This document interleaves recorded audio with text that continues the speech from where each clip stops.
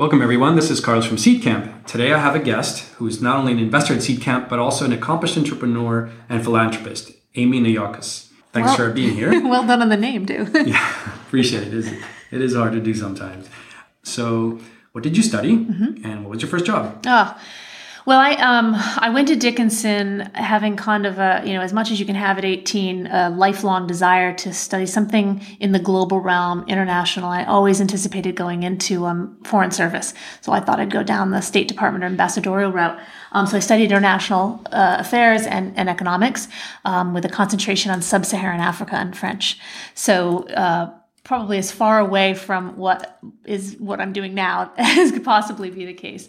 And it's a great experience. And I think what happened at Dickinson that opened my mind up to kind of the future of my life was really a wonderful opportunity to go and study abroad in Cameroon, Western Central Africa, and to do it in a way that was quite entrepreneurial in nature. I was setting up a program for my university, the first time that they'd had a program in the area, and our strategy was to send a student off and see if we couldn't put together a proper foreign abroad program, study foreign abroad program. And it was quite a challenge. It was early 90s in the beginning of the first multi-party election in the country, and the country was not at its best, to say the least. And it was quite an emotional, physical, and intellectual challenge. The university rioted when I arrived. Students rioted, and they closed down the university, burned down the science center, and I was sort of forced to get a job, so to speak. So I marched into the U.S. Peace Corps office and started what I thought was my journey on foreign service, and had a wonderful experience there, not as an official volunteer, but as a volunteer allowed to do project finance, which at the time I had no clue what project finance was, but I was asked to help fund and fundraise for Peace Corps volunteers that had finished their 2-year stint and who wanted to come back and then stay in country and reapply for programming funds. And that's how I got started in finance and left the program and left Cameroon, marched back onto campus and said, I want to go work on Wall Street, to probably the chagrin of most of my advisors and professors. But and that's what I did. And from there, I went into the analyst program at Bankers Trust. So, wow, that's an impressive sort of transition, but it makes sense. And is there anything about that experience in Africa and that you'll bring back when we talk about philanthropy that you feel like has really kind of changed you even today? Yeah. It's probably less about philanthropy, but it's more about my own core values and who I was then, as an 18-year-old, 19-year-old woman, and who I am now. Nothing has fundamentally changed in my desire to help change the world or help be the change that I want to see. But my path, I think, from that experience became much more practical and much more thoughtful in terms of how I would make that happen. And becoming an actual philanthropist means you have to have the capital to be able to do so, and the experience to be able to lend to an organization or a cause. And so I think that having left a fairly wide-eyed, slightly naive woman marching off with a backpack to Cameroon, thinking that I could change the world with my backpack and my flip-flops, and coming back realizing that I needed a network, I needed people, and I needed capital and skills, and that was sort of how I charged off. But I think that and the confidence that it took to go on that experience, the risk that I took, certainly changed who I was as a person. I came back significantly more confident. And quite frankly, once you've accomplished living in a country in that capacity, when you'd never really been out of the country, everything else is pretty easy. So Wall Street was a breeze after that. Well, it's interesting. It does lay an interesting sort of foundation for the rest of kind of your career, because it sounds like there's an element of pragmatism towards an ideal outcome. So let's maybe cover a little bit about what that transition to being an analyst at Wall Street was like. There's obviously lots of movies that glorify it, and there's other movies that sort of, demonize it. What was it like for you, and roughly kind of what years, just so people can contextualize the sort of the heyday or bust times? Sure. Yeah. So it was early 90s. And I think I would categorize it as a lot of structure, and as a typical analyst program would be. At the time, it was still a very, very early days for women on Wall Street. I think people don't realize how recently, the sort of 50-50 split, or at least the attempt to come to a more diverse community in Wall Street existed. So, New York in the early 90s, there were not that many women.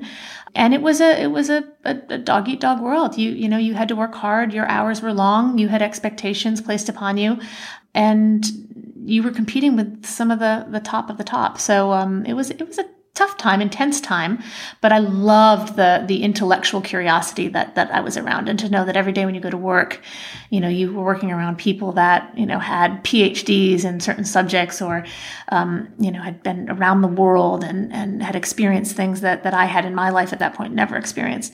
So it was great environment. I will say that from the very beginning, I knew that I wasn't your typical Wall Street cog.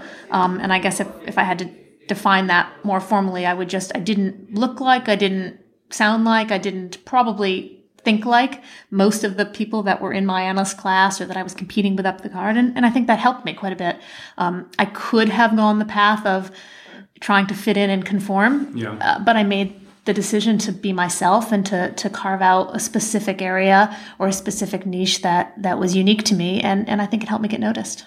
You mentioned one thing, which is carving out a niche, but maybe we can explore other attributes that you have seen be critical in having people rise to the top quickly. Because I think for people, sometimes the work ethic seems to be the thing that people get hung up on. Like, I got to work hard, I put the extra hours, I got to do that. And I think that there's a lot of stereotypes around just put in the hours, put in the effort, keep your head down, and things will happen.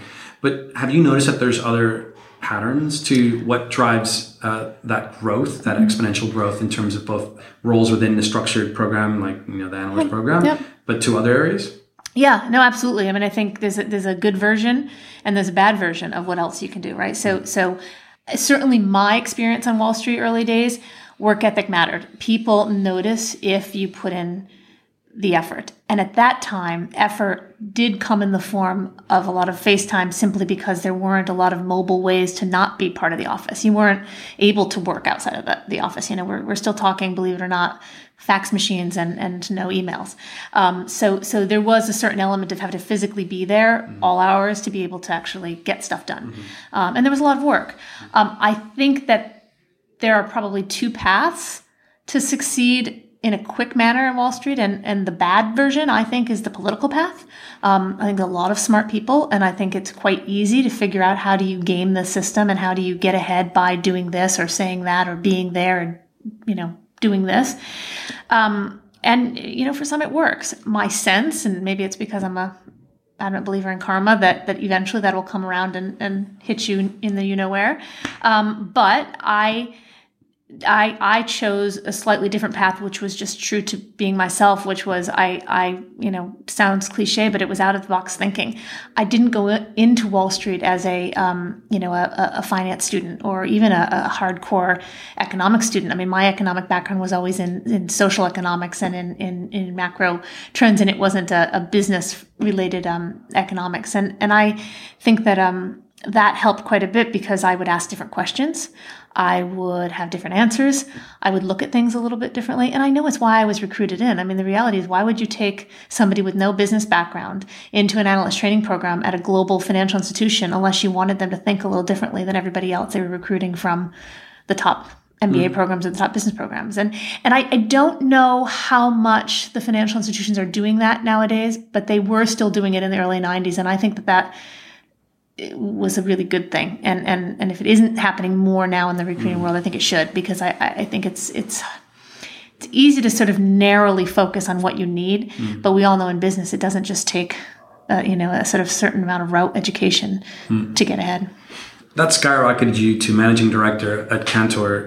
But maybe you can walk us through any kind of highlights from analyst to managing director. Yeah, well, I mean, I think that was for me where I first invented in my mind this world of financial technology, and it certainly didn't exist in its current form as it does today, and how we've created with Anthemis a business that focuses exclusively on that. But It was around, probably about 96, 97. And I had a ton of friends that were jumping ship from big banks, going into the first .com boom and joining pets.com and stamps.com and the whole host of others like them.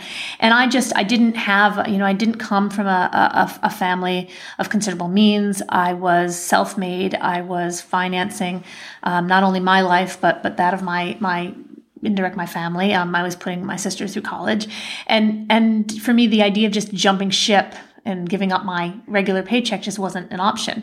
So I decided to stick and said, I have to be able to find something more entrepreneurial inside of this institution. And so I started to kind of weave into different worlds where a lot of the trading businesses and the investment banking businesses were ignoring some of these new business models that were being powered by technology. I was never a technologist, nor do I claim to be now. Half the time I can't even get my computer to boot up properly. But the concept that businesses could be enabled and nowadays disrupted by the use of technology and new ways of doing things was just becoming of the moment inside these banks. And so I started to identify places where I could drive, whether it was, Bear Stearns business with market access or the early days of their Bloomberg products and the trade book products, through to kind of, at the end of my career, Bear Stearns, at Bankers Trust, working with the team at Alex Brown and really figuring out kind of the IT banking model and how important that was to the growth of their company. And there wasn't anybody else doing it. So I sort of emerged very quickly as someone who had a thing, and it set me apart at a very young age. And so I was recruited to join Cantor to help launch their new online business and take it public. The way that you tell it, it's very unclear as to whether or not it was engineered in the sense that you saw this opportunity and you went for it, or whether it was kind of like it evolved. And I think a lot of people sometimes find themselves in that position in life or with a business or anything. It's like, when is it, I have this idea, I think that there will be a thesis around tech enabling all these things. Let me pursue it, even if it ends up in a wall of stone. Yeah. For me, a lot of the big decisions and probably most of the small decisions in life have been in large part driven by instinct. And so once I get the instinct to do something, to say something, to kind of work towards something, then I fill in the blanks. And once I fill in the blanks, I've usually figured I've made the right call or the wrong call. And, sometimes you get it right, sometimes you get it wrong. But my instinct has never really led me down the wrong path, because you can learn from everything. So I think that it was less of an evolution. It was probably more opportunistic. It was a bit of a risk because I was identifying an area that, quite frankly, was not that sexy. And for most folks who would have, built their life to be an M&A banker for the rest of their existence, was not that interesting. But to me, I couldn't imagine sitting on a trading floor for the rest of my career or in one deal for the next 17 months. So it made a lot of sense, but it was a risk.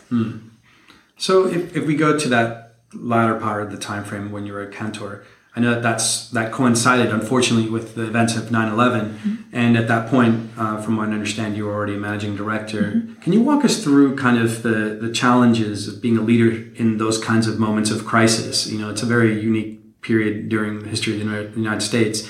And, a lot of people, unfortunately, lost staff during that period. But also in terms of like the impact to the organization, the motivation, and then how to recover from that.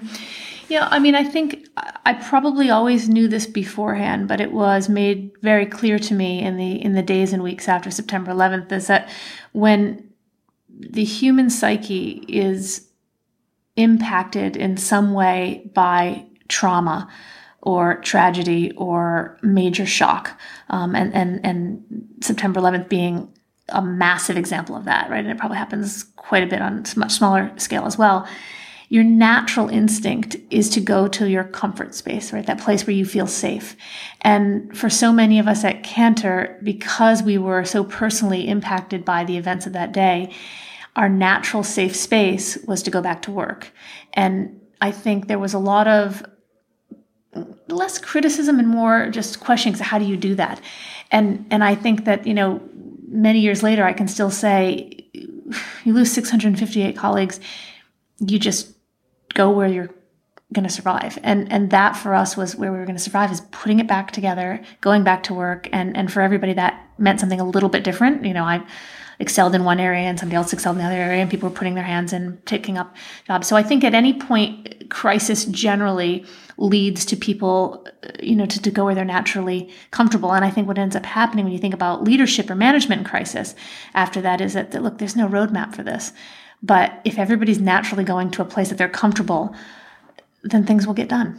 And how do you align that? I mean, to some extent, obviously, this is very unfortunate circumstances.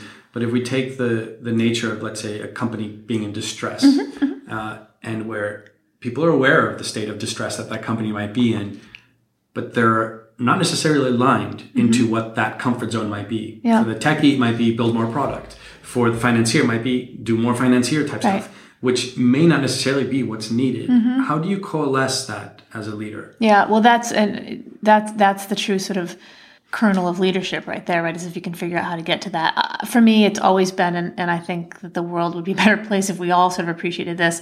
It's as simple as communication. People who are nervous, scared, turned off, in any way feeling negative about a situation, need to know what's happening. And yeah, sometimes they don't need to know all the information, but there aren't very many situations where outlining that we're nervous, that we're scared, that we're frightened, and outlining the concerns and addressing them straight on, and then attempting to put together some sort of a verbal path forward. It can't be wrong. People thrive in that environment where they know where they're going. And it's simple enough in some cases, depending on the situation, where if they have the information, it will help them focus their energies in something much more positive. And I think that's incredibly important in terms of crisis and leadership in that sense. So moving on from Cantor onto your transition to Barclays, and then from Barclays Capital to Barclays Stockbrokers, where you were CEO, maybe you could just walk us through how that transition happened and what were the key highlights during that time for you? Yeah, I think it's another example of sort of standing out for being a little bit different. I was recruited to both of those positions, and probably both of them shocked me a bit. When I got the phone call, it was why would you think I would be interested in this, or why would you think I'd be good at this? And I think going from Cantor and going from such a emotionally charged time that didn't have a lot to do with the business, right? So it was sort of a very different moment for me because I was able to jump into Barclays and leave a lot of the emotional stuff behind me. So that actually was a pretty interesting moment, right? Because it became all about actual business at that point. I think you'd asked another question about Cantor. One of the things that always sort of stuck out in my mind post September 11th was that it does matter who you work with and who you choose to spend your time with. And so from every moment that I've been in employment or starting my own companies, I've made a very conscious effort to sort of make sure that I'm working around people that I can respect, people that I can appreciate, and people that I can learn something from. And so that period of time at Barclays actually was a great learning experience for me because I was able to identify and find people who were not like me in any way, shape, or form, but that I knew I could gain significant amount of leadership skills and business skills from. And so I used that period of time to really hone my real senior leadership skills, particularly around the idea of running a company. Yeah, which is interesting because one of the things that happens when you transition to running a fund is that you're effectively married with a partner. That's right. Reshma and I run Seedcamp, and we've been working now for 6 years, and you don't have this ability to quickly move to like a different area where you're working with different people to learn new things. Yeah. So it's interesting that your next transition was exactly to becoming a founder along with Sean Park at Anthemis.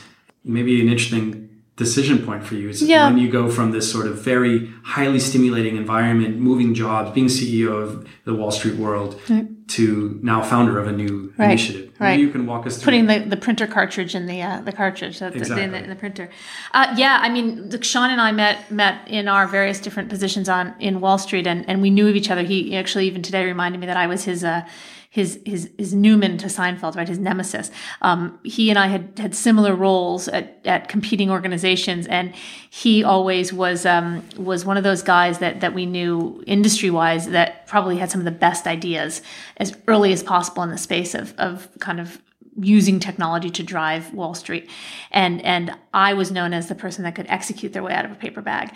And so Sean would always wonder how his brilliant ideas that couldn't go where they needed to go inside of, his organization would all of a sudden find themselves being executed in my organizations. Mm-hmm. And I said, well, got to listen to somebody here. So, so when we met and decided to kind of imagine working together, it was a pretty natural relationship. And I think that's important. I think, we say this all the time to entrepreneurs, particularly those who are looking to couple with someone and perhaps haven't found their co-founder or weren't sure they wanted a co-founder.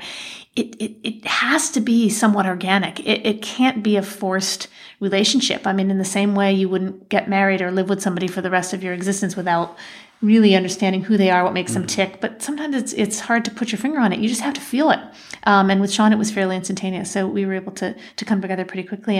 And to be honest, I hadn't necessarily planned on quitting my job when I did. But I got into a point in my career that I had done all the things that I'd set out to do from a corporate perspective. And quite frankly, it had gotten a little lonely. It was not as great as everybody made it seem like it was to sort of be on top. And I was bored. I was really bored. And I had a young family and thought, if I'm going to have to choose between being away from my kids at any point in my life, I certainly better be doing it with something that I'm passionate about. And so I made a very fairly aggressive decision one day and went in and resigned. And then called Sean and told him I had and asked him if he wanted me to help, organize it. Maybe he could take my job. And he said, nope, meet me tomorrow. We're going to find out what we're going to do together. So, and that's how it started. I want you to help the audience understand what Anthemis is about and what it achieves. But maybe before you do that, you can share a little bit of sort of the learnings that you have from working with him as a co-founder, if you will, because it's different when you're a CEO. To some extent, yes, there is the board who's above you and can set guidance up to a certain point. But then there's everybody who's below you. And in some way, there's no peer. There's no equal peer. There's no that sort of tension that can happen between two people who have peerage authority. Maybe you can share with us a little bit about maybe the dynamics that you and Sean have that are dynamics that sometimes you use when you're giving examples to founders about how to manage those dynamics. Yeah. So Sean and I, just to give you some background. So Anthemis is a venture capital and advisory business that it specializes exclusively in financial services technology. And when we began Anthemis, we began just the investment piece of the pie. And Sean and I came together with this very straightforward thesis that the markets were about to significantly change and that more and more financial services companies were going to be using, leveraging, and needing technology in order to be competitive. And I think the thing that bonded us very early on and probably made it easier for us to consider each other peers is that, as I said before, I was one of the few people who had identified financial technology as way back as 1997. And Sean was also one of those people. And so in a strange way, we'd already had, even when we didn't know each other, a shared experience that brought us to 2008. In large part because we were the crazy people, right? We were the ones that were walking around these big financial institutions telling everybody their margins were going to zero and that their businesses were going to be obsolete if they didn't pay attention. And people were just shutting their doors on us. There's that element really helped bond us. And when we left to start Anthemis, it was right about the time when people started to pay attention and they started to look and think, wait, maybe these people aren't so crazy. Perhaps we should, and listen to them. And I think that what fundamentally, gelled and worked for us was that we were incredibly complementary skill sets. He is big thinker, ideas, and prescient in his views of the marketplace. And I am an executor and a strategist and a doer. And I think those two things combined made us the perfect team. And I think, one of the things we'll always talk to our entrepreneurs about is being self-aware. And it's just as important to know what you're not good at as to know what you are good at. And I think when you're fundraising and you're going out and you're looking for people to back you and invest in your company, you feel the need to sort of stand up sometimes with a lot of bravado and talk about all your strengths and how you're so fantastic. And particularly if you get really good at it, you become like an uber marketer and can see no wrong. And you have to ask yourself as an investor, well, if this company's so perfect, this perfect person's so perfect, why are they sitting in front of me? They should have already been funded 15 years ago. And I think being self-aware enough to sort of identify where you're not quite whole, that's where you find the right partners. Now it's been obviously almost coming up on 10 years. I mean, it'll be a couple of years to the decade, but what is the current state of Anthemis? How many people? What is kind of the success stories? Maybe a little time to show off a little bit. Yeah, sure. So we are 40 people worldwide now. We opened in January our New York City office. We're London-based. We're a Luxembourg company, London-based headquarters. And we have a great group of mostly ex-financial services professionals who have come to the team with a goal of essentially transforming and helping evolve the current financial services landscape. We have about 35 companies on our balance sheet portfolio, sort of various different forms of growth. We're getting very quickly known for inventing categories. So whether it was, inventing InsurTech before InsurTech existed by our investment in Climate Corp, or inventing the Challenger Bank category with our investment in Simple, inventing robo-advising with our first money investment in Betterment, and now even in the blockchain space, while everybody was going into Bitcoin, we were very specifically going into the underlying technology behind it, the blockchain space. So we've gotten ourselves a pretty good reputation for being able to spot these trends well before they're trends. And we're now moving our focus on our next batch of investments. We're just finishing up a round of fundraising, and our next batch will be similar in nature, similar in scope, but we'll take it to the next level to some degree, and maybe be in some cases a little bit less sexy than some of the user interfaces and the user experience businesses that we've backed in the past, but certainly no less lucrative and significantly more impactful on the industry, we think. Well, it sounds to me like you've done an amazing job, obviously, with achieving pretty much everything there is to achieve in Wall Street, and then as an entrepreneur and an investor. And then there's the world where we went full circle and we're back to philanthropy. And I know that you have both a company that you started that has to do with media, and we can talk about that in a second, but I think something that probably is a little bit more closer to your heart is the Bubble Foundation.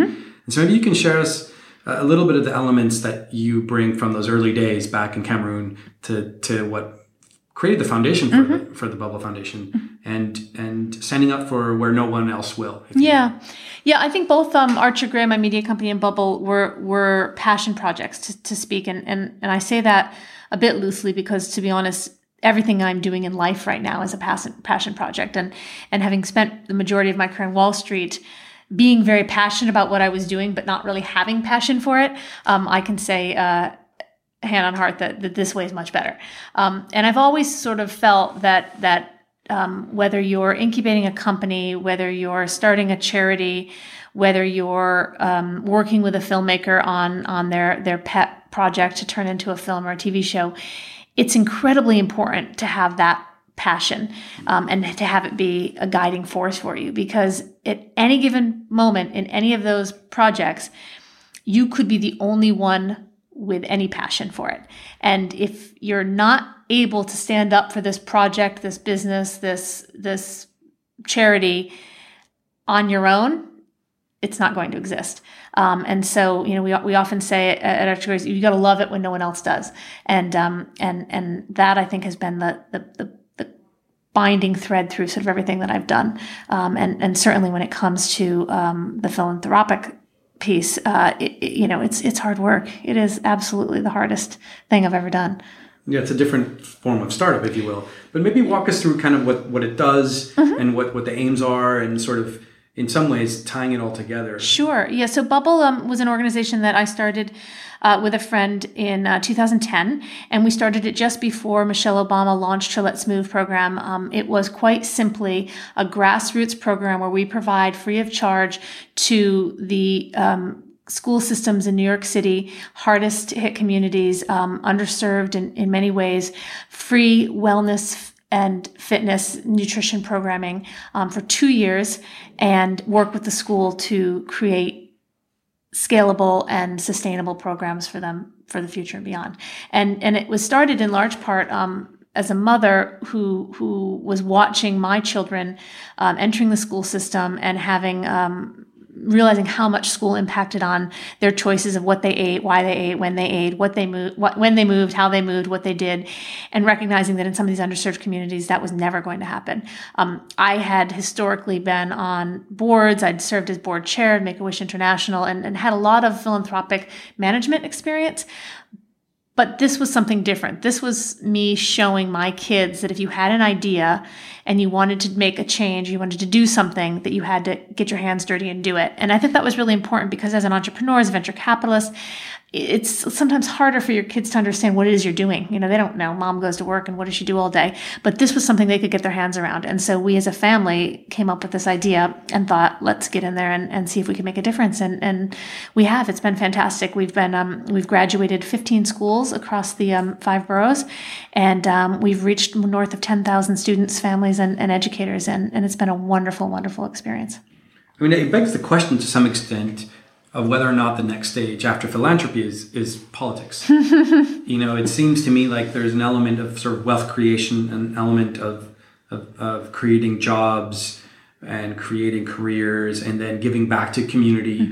But that some of the elementals of what the Bubble Foundation is doing can also be solved with policy. And I guess, you know, if you were to lay the groundwork, maybe I'm asking you something, it's about your goals for the next 10 years. It's like, is that the next logical step?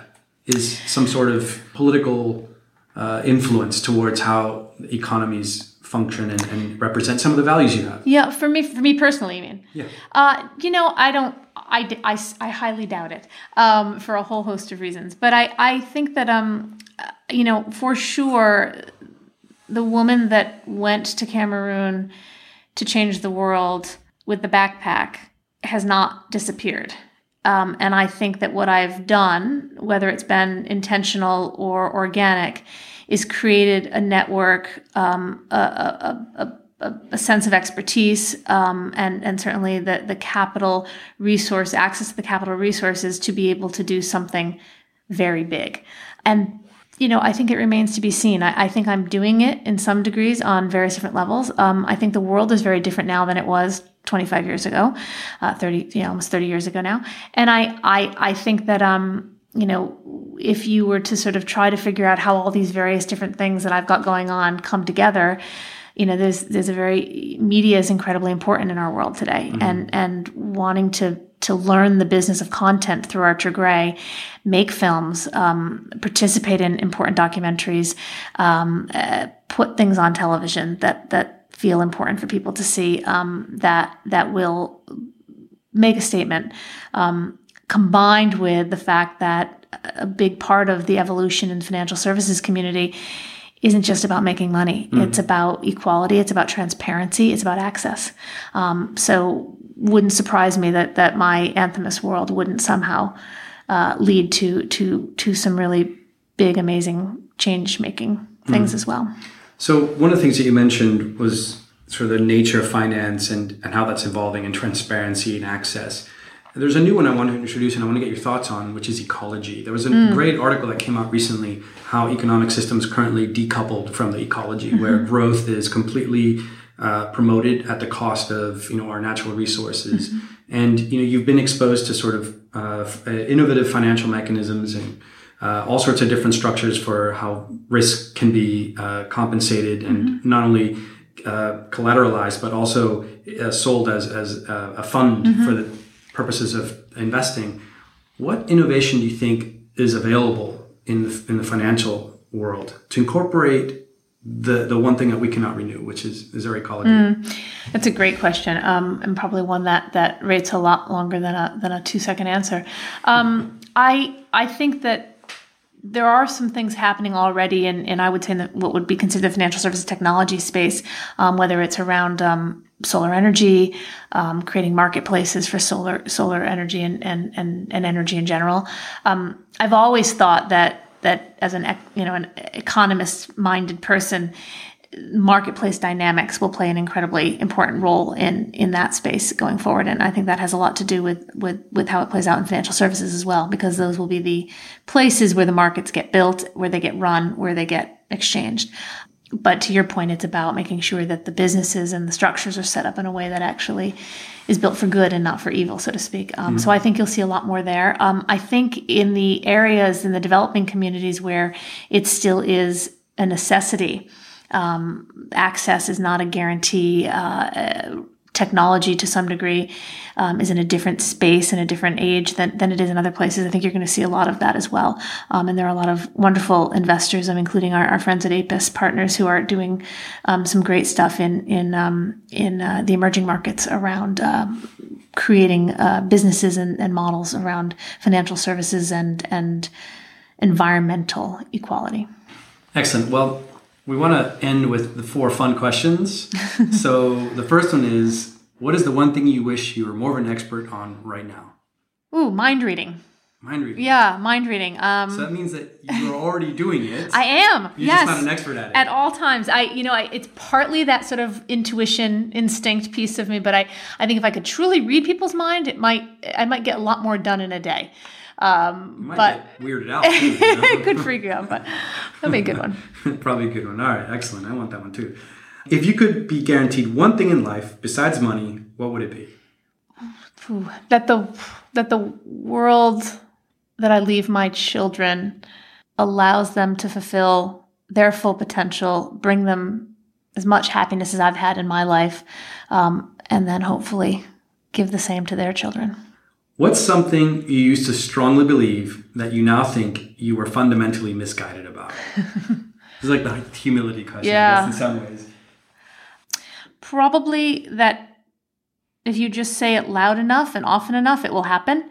I think in my journey as a manager and a leader, I've learned that you have to bring people along with you, and that not everybody thinks, acts, behaves, and exists on the same level as you do, and maybe by level I mean speed, and how important it is to stop for a minute, listen to others, and respect what they bring to the table, and certainly, if we're not learning always, then what's the point?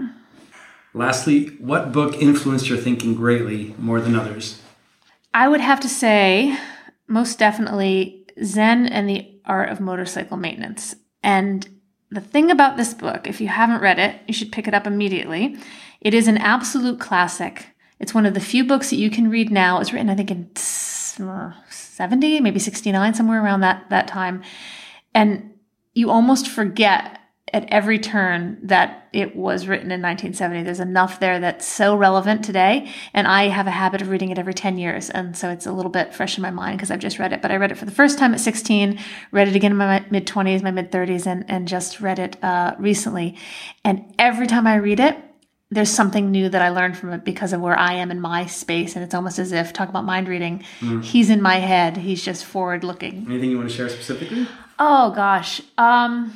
No, read it. Read it if you haven't read it. Yeah. I mean, I think it's got some great moments around technology in there too. That is sort of, when I read it when I was 16. I read it a while ago. Referred to my Atari apparently. But yeah, it's pretty amazing how these messages hold up. Yeah, I need to read it. Excellent. Well, thanks for joining us, Amy. Yeah, thank you for having me, Carlos. And until next time, guys. Bye. Bye.